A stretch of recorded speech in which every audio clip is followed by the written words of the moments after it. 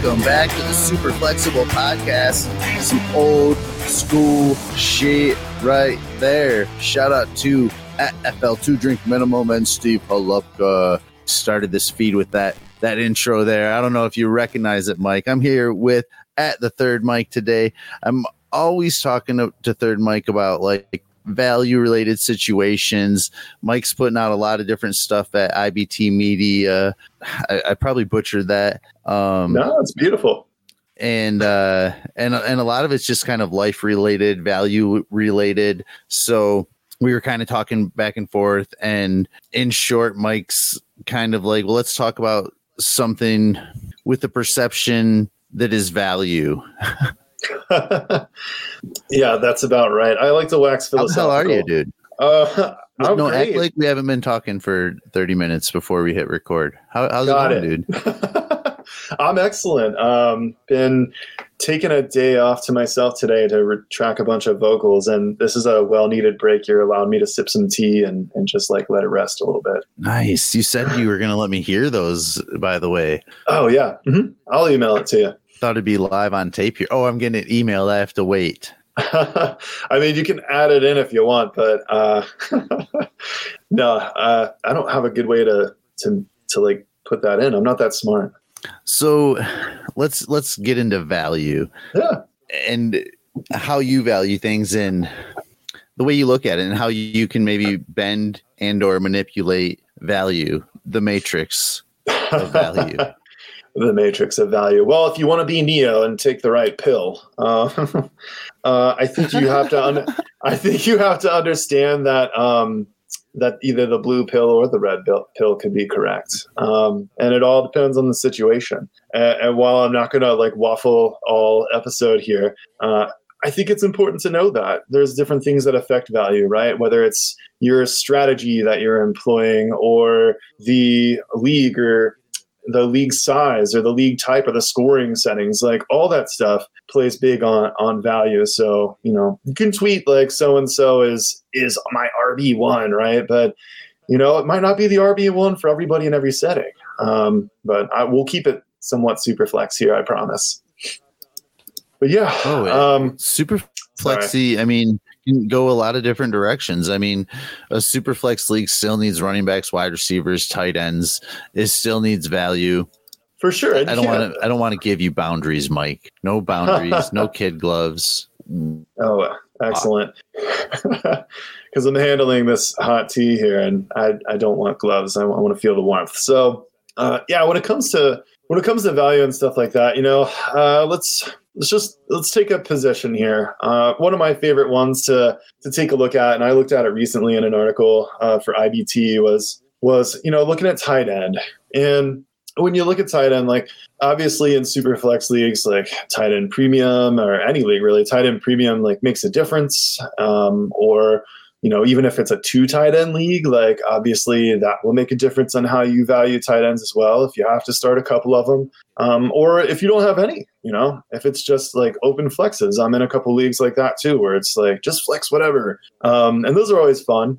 But the tight end position, I think, is one that we as a group, right, as a fantasy hive mind collective, have been talking about tight end and the state of tight end for a while now. Right. And I think it's fair to say that no matter what league you're in, you got your top tier, and that's, your Kelce's, Kittle, and Wallers of the world. And maybe you can sneak a couple other people in there. But then, you have that. We're going to sneak Hockenson in there. You can sneak Hawk in there. That's fine. And like, I know there's a lot of people who are like putting Pitts there. I don't know if I'm ready for that yet, but I understand if you are. And we can talk about that variance. But there's a lot of factors that affect that, right? Effects and factors that affect how you look at different things in different players and situations, and who creeps into that tier and who's in that next one down, and then who's in like the wasteland, right? Because I think it's fair to say there's a wasteland at tight end as well too, until we're proven otherwise. I don't know. Like, what do you think about tight end as a whole?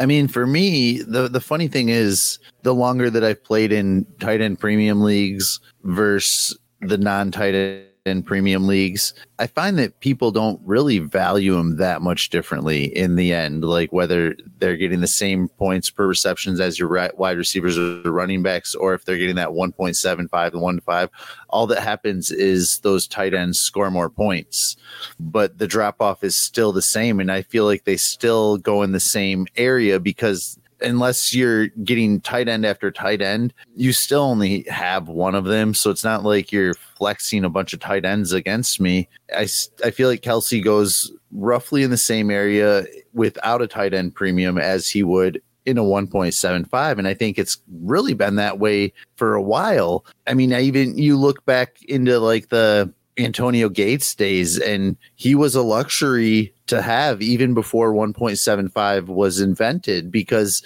he was the tight end that you knew you could rely on. It wasn't just because of the points, but it was the reliability that Antonio Gates gave you back in the day.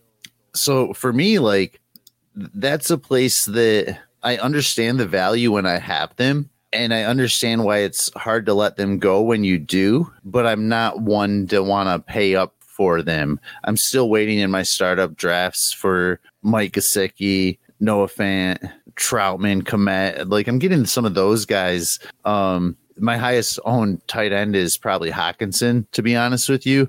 But even at this point, like, I don't see him like being he's somebody I will target in a trade, but I'm probably not getting him in a startup draft anymore because of where he's being taken today. I still want a value tight end because, like, after the top 3 or 4 tight ends, I think that like that variance in points isn't worth the extra value because your top tight end 4 through tight end 10 can be so close sometimes in points, and you don't really know when they're going to hit. Sometimes it's matchup dependent. So I'm not one to want to pay for a tight end. I mean, even Travis Kelce has lost us. I don't want to say lost us weeks, but he has had like between 0 and 4 points on some weeks when he's active. Not as often, but yeah. So I'm just not one that's not where I want to put my value.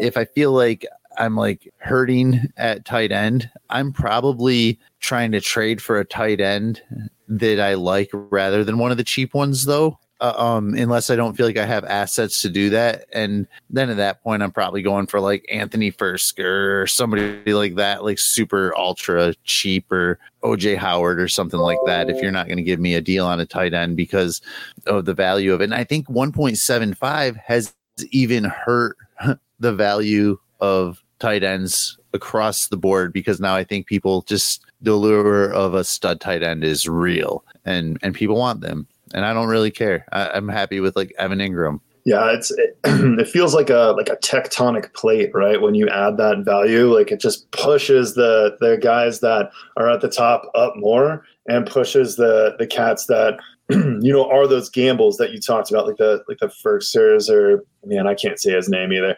So or whoever. Like for me, it pushes them down as well too. Hey, you never know. Maybe I should have said Kels the whole time. Probably he retires and tells everybody, yeah. So it's Travis Kelce, and like it was Kelce. Nice. But what you're talking about here, that's what plays into somebody like Kyle Pitts for me, right? So we get all this noise around this time of season, right? And it's going to get even worse because, camps are going and whatnot. And you'll hear about like all his one-handed catches and like his somersaults and stuff like that he does. And how he's so much bigger than everybody. And like, we know that, we're aware. But again, like I understand that this is a game of risk, right? But is he like a risk you want to take? And that's where that variance, that value variance, like comes in, right? If you value somebody who could be a number 2 target behind Calvin Ridley, and maybe like I've seen some people like, hey, maybe like 1A, 1B, like depending on how he shows up, like you're gonna take that risk and take him early.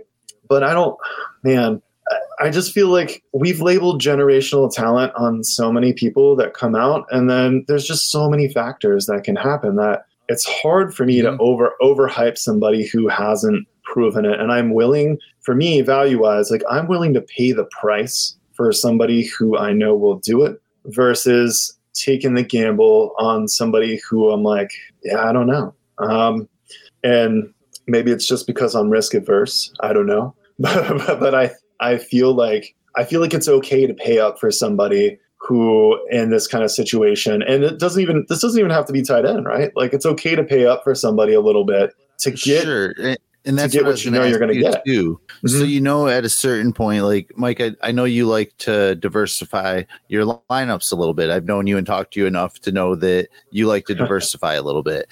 Yeah. See, if you have like, let's say 1 share of Kyle Pitts, is that Kyle Pitts share going to have more value to you? And I'm not saying you can ultimately give it more value to the community, but does it have more value to you, the person that has Pitts in that particular league?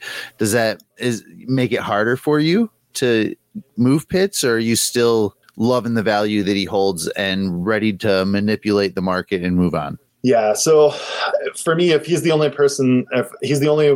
have 1 share, right, of Kyle Pitts, I feel like I'm still okay, like moving on. If the deal is right, like who cares? You always have a chance at getting Kyle Pitts back. Hockenson or Pitts? I'm on the line with Pitts at this point, but it's because I think I can get more for him. Just because the hype is there. Oh, he's so quiet.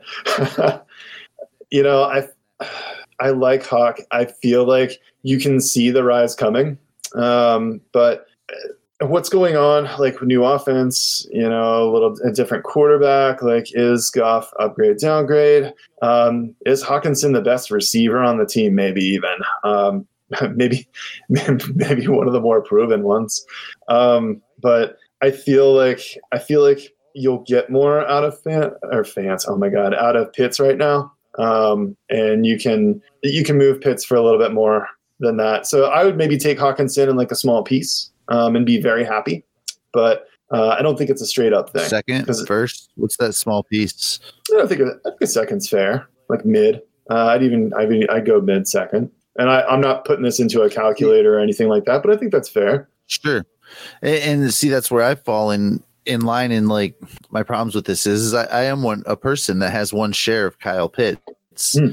And at peak of height, I tried to move that for Hockenson and a first, and was basically countered with Pitts for Hockenson straight up. And even me being one of the bigger Hockenson people I know, it still was like, oh, why would I want to do that? You know, I don't need to do that. I shouldn't have to do that. Like, I have lots of Hockenson. This is my only Pitts. And even though I can sit here, which is stupid because I don't even advise people to work this way, even though I get how we do, and we talk about like group thought often, you and I, and here I am telling you that I'm falling into that group thought, not from the aspect of what I think Hockenson versus Kyle Pitts can be, but I understand the value. And so I'm still just kind of like, well, yeah, like maybe they're the same, but we both know that you owe me Hockenson and at least a little bit more, you know, like let's not be cute here.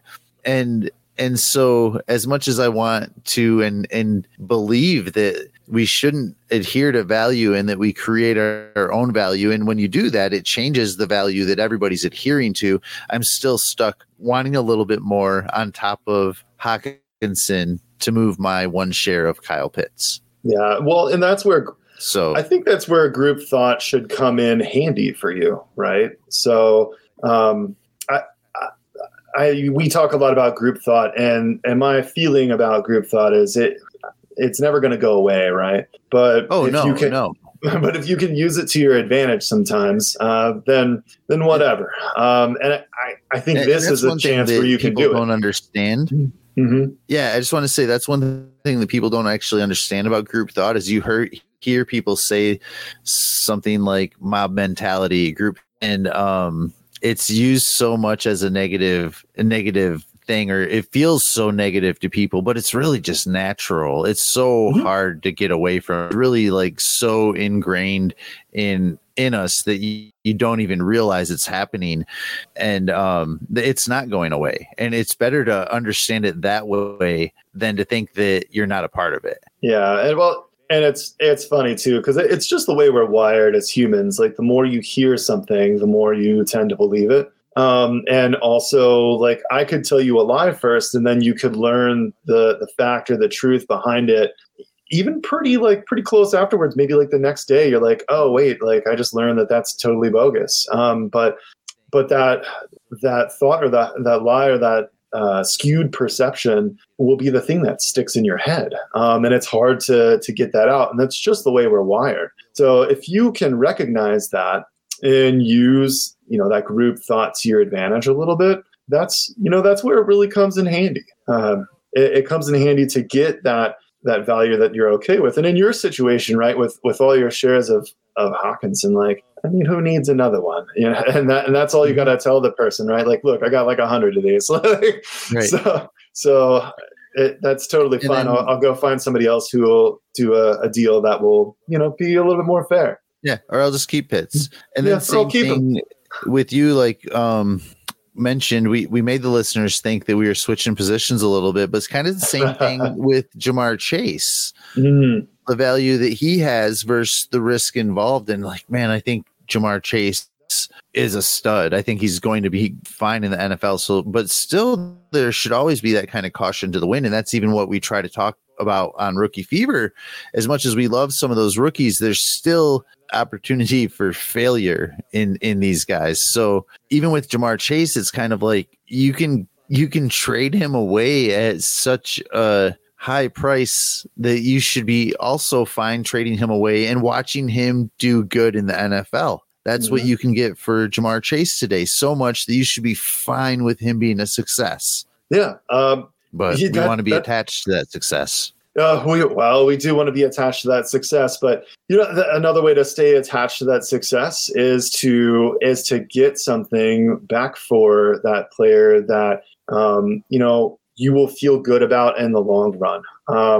And you're still attached to that success, right? Like I got back for Ja'Marr what I thought he was worth, and while that can make you pump the brakes sometimes on people, because you're like, oh, he might go bonkers. Yeah, any player might go bonkers. They're all professionals. They all got there, right? Like, but yeah. But as long as think about if you would have traded away the pick that you drafted N'Keal Harry with for Corey Davis, and that's just Corey frickin' Davis, you'd be smitten today to be like, oh yeah, I knew Harry wasn't going to be anything, so I traded him away for Corey frickin' Davis. Right. And think about what you could have gotten for N'Keal Harry though, his rookie year before he even hit the field compared to today. Yeah. Yeah, and I mean, it all comes down to making choices for yourself, right?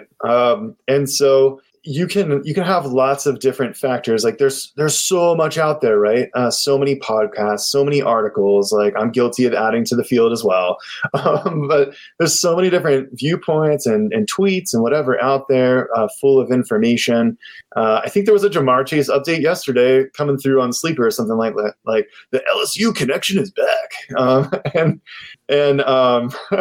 You can read into all those things as much as you want, but at the end of the day, it's really important to take a step back and think to yourself, like, what do I think? What do I think about this value and all these different things that are put together? And Chase is a great example. I'm glad you brought him up because there's a couple ways to view it, right? Like LSU connection, stud receiver, a team that has 3 solid wide receivers and a running back that catches out of the backfield and they'll spread it around. So he probably won't be like super duper covered, like, great situation for him to get those big plays and whatnot. But you could also put your hat on and be like, well, other receivers that are more established in the offense and maybe they'll play more of a possession game, which means it'll go back to like Boyd and Mixon. And you can trick yourself into thinking anything that you want. So what's important is to be able to step back in any value situation and just decide for yourself, not like the tweet that you just saw, not the pod you just listened to. All those things are great and they help you build that repertoire, right? They're all like bullets in the gun, to use a terrible analogy, but you have to decide for yourself, like, which one are you going to fire? And I think that's the tough part for a lot of people. Is to take that responsibility and figure out, okay, like what do I feel? Mm-hmm. And there's also because I kind of mentioned mob mentality too, but we don't really talk about really what that is and how it happens. But that could start with me saying something that somebody doesn't like. Whether what I say is right or wrong is irrelevant, actually, whether it's opinion or a fact. It's completely irrelevant. One person doesn't like me. Let's say they attack me. They're not nice about it. Now somebody else has seen that. Now they feel like that much more comfortable attacking me. Now somebody's seen two people attack me. The third and fourth person are all for it. That is mob mentality. And then eventually, like, you have a mob of people that are comfortable attacking something that they weren't comfortable with to begin with. That is mob mentality. And then it sends this message that, oh my gosh, this guy must be crazy if he said that, because did you see what just happened to him for that? That is mob mentality. And what that does to value is huge, honestly, because now people are almost afraid to like that thing because of how uncomfortable it made this group of people that slowly mobbed them. That is mob mentality. Ladies and gentlemen, you're not allowed to have your own opinion about Antonio Gibson or Austin Eckler. This just in. Right. That was not an Austin Eckler tweet.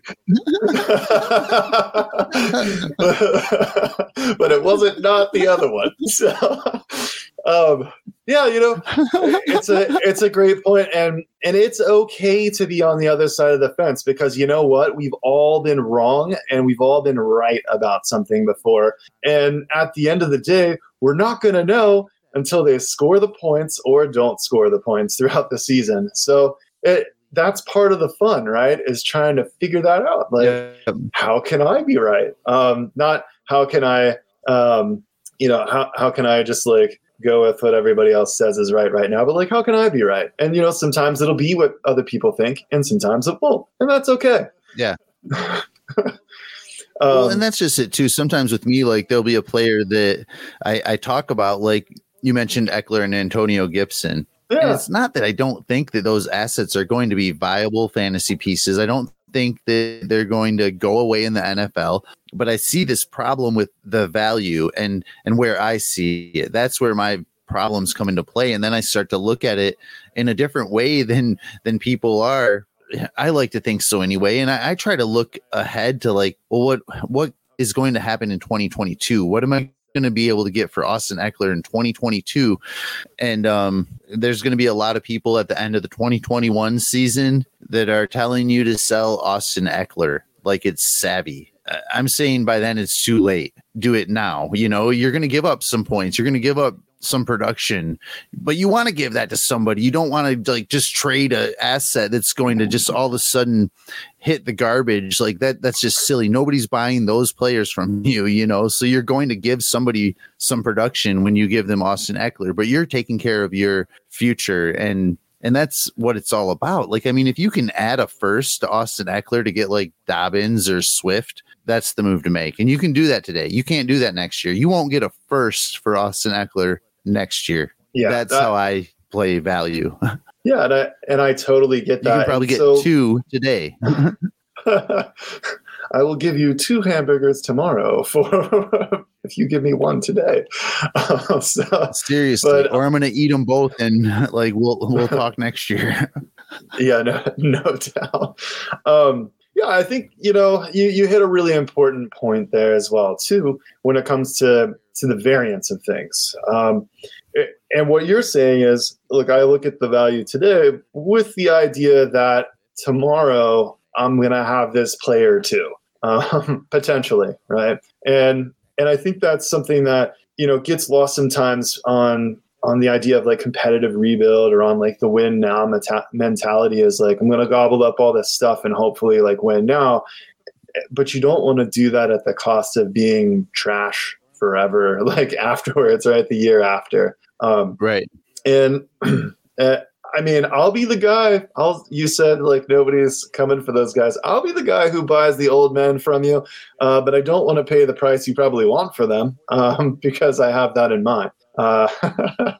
Right. But yeah, I think yes, I think it's exactly. Like there's a spot where like I'm fine having these guys on my team, but when I see what you can do with them and how consensus value is today. I'm like, wow, that's a really fair price to get out of a 26-year-old running back who's never put up a 600-yard rushing year in 4 years. That's a really like good way to get out of a running back like that. And yes, I know the PPR value. I get it. But even like you look at that, because you hear about Eckler all the time. And I mentioned like add to him to get like Dobbins or Swift, and people are like, I'd rather have Eckler anyway.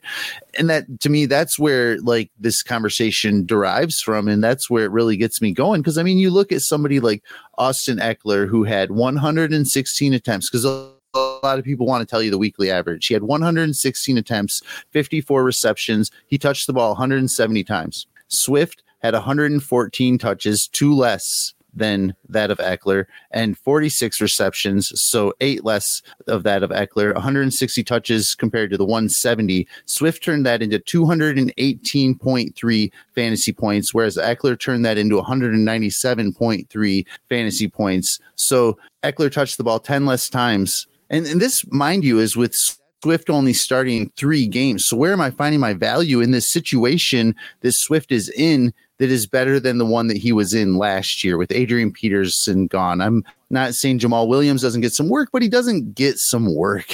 Not like people are saying. Like, I'm not worried. I'm not any more worried about Jamal Williams than I am Joshua Kelly or Justin Jackson, quite honestly. And so that's kind of how I start looking at things, and just like, what is there now? Like, I mean, we're assuming Swift starts more than 3 games this year, right? Yeah. Yes. Yes, that's a yes. We are assuming that. I just had to laugh because I'm like, God, I hope so. But and then Dobbins, though, same thing. Same thing with Dobbins. Dobbins touched the ball only 152 times, so 18 times less than Eckler, but he had 208 points. I mean, you look at Eckler and it's like 1.15 points per touch compared to Swift and Dobbins that are both around 1.3 and 1.36. Not much, but per touch, like, they're younger. Their situations both got better. No Mark Ingram. Dobbins is the starter now, because Dobbins also didn't have a lot of starts last year. Dobbins is a starter. Swift's a starter. Yes, Eckler is also the starter, but wheels up for the young guys who outproduced Eckler already last year. You know, we're doing this backwards. We're excited because of Justin Herbert. We're not even excited because of Austin Eckler anymore. That last one got me with the wheels up. I'm still laughing. But yeah, I mean, that's where we're going with it. And to rewind just a second, back to, Jamal Williams, like, yeah, if you think that it's going to be any more than just a break for Swift every now and then, to give him a breath, I think you're fooling yourself, because that's about all it was for him and Green Bay as well too, with Aaron Jones. And yeah, so some of his like Aaron Jones take a breathers are somewhat productive because of the offense itself is productive. I mean, that was a crazy offense, right? Mm-hmm. But do you expect that kind of takeaway from Swift? And probably not. Does it really affect him? Not really. If anything, it's a little bit helpful, right? Because he's a little bit more fresh when he is on the field. Thank you very much, Jamal.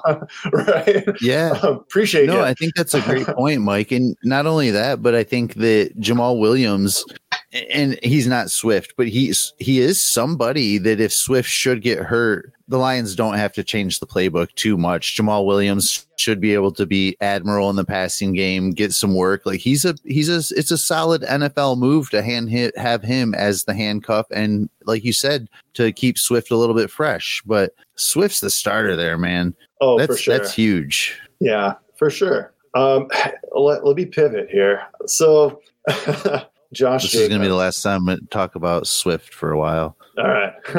Josh Jacobs.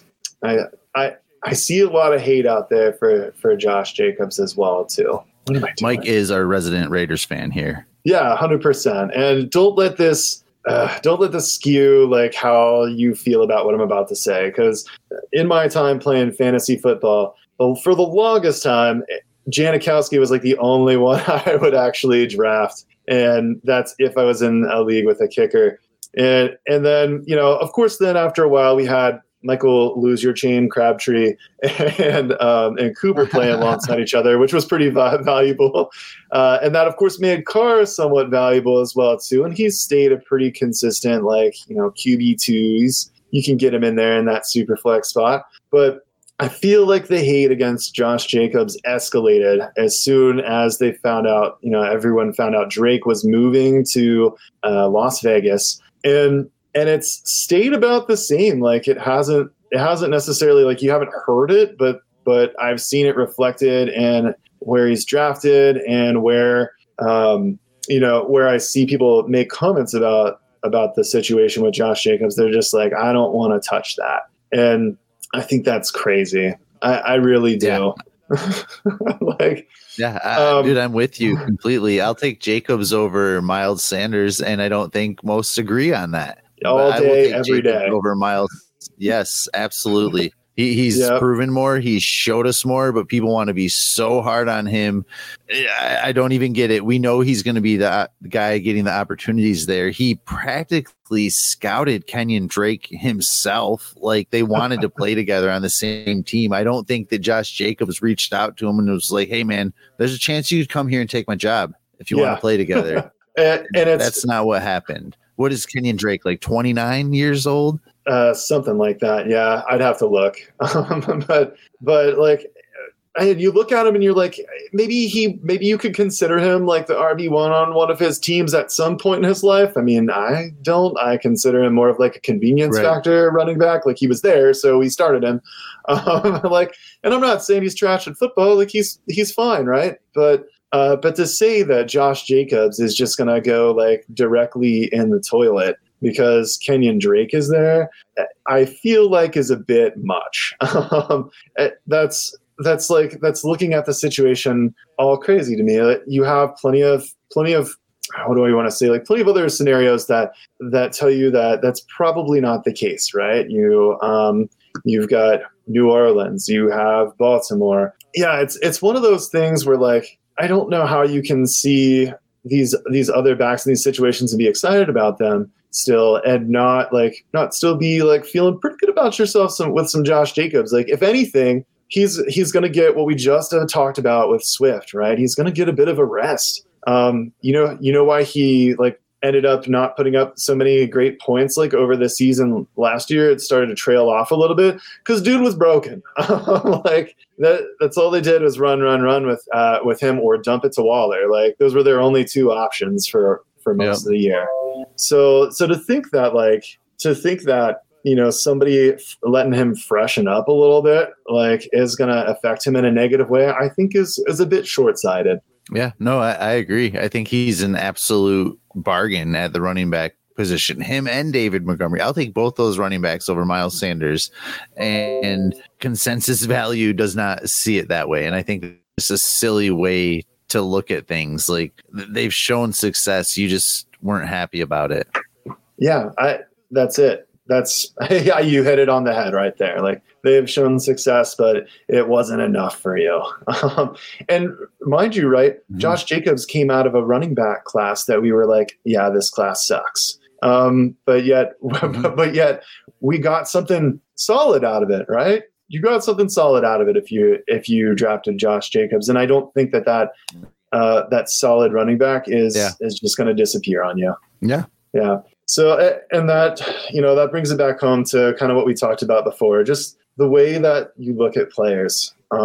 Make a decision for yourself, right? For me, the thing that I value most is a level head and an open mind when I look at players. I try to see both sides of the fence and think about them and just decide like which one of these do I think is most likely and go for it. And I think that's a great thing for you to be able to do if you want to try to elevate your fantasy football game, to be able to take in all that information, see both sides, and then decide, okay, like this is the one that I believe in. And I even tried to do that with Jacobs. And I looked at the other side. I'm like, yeah, I get it.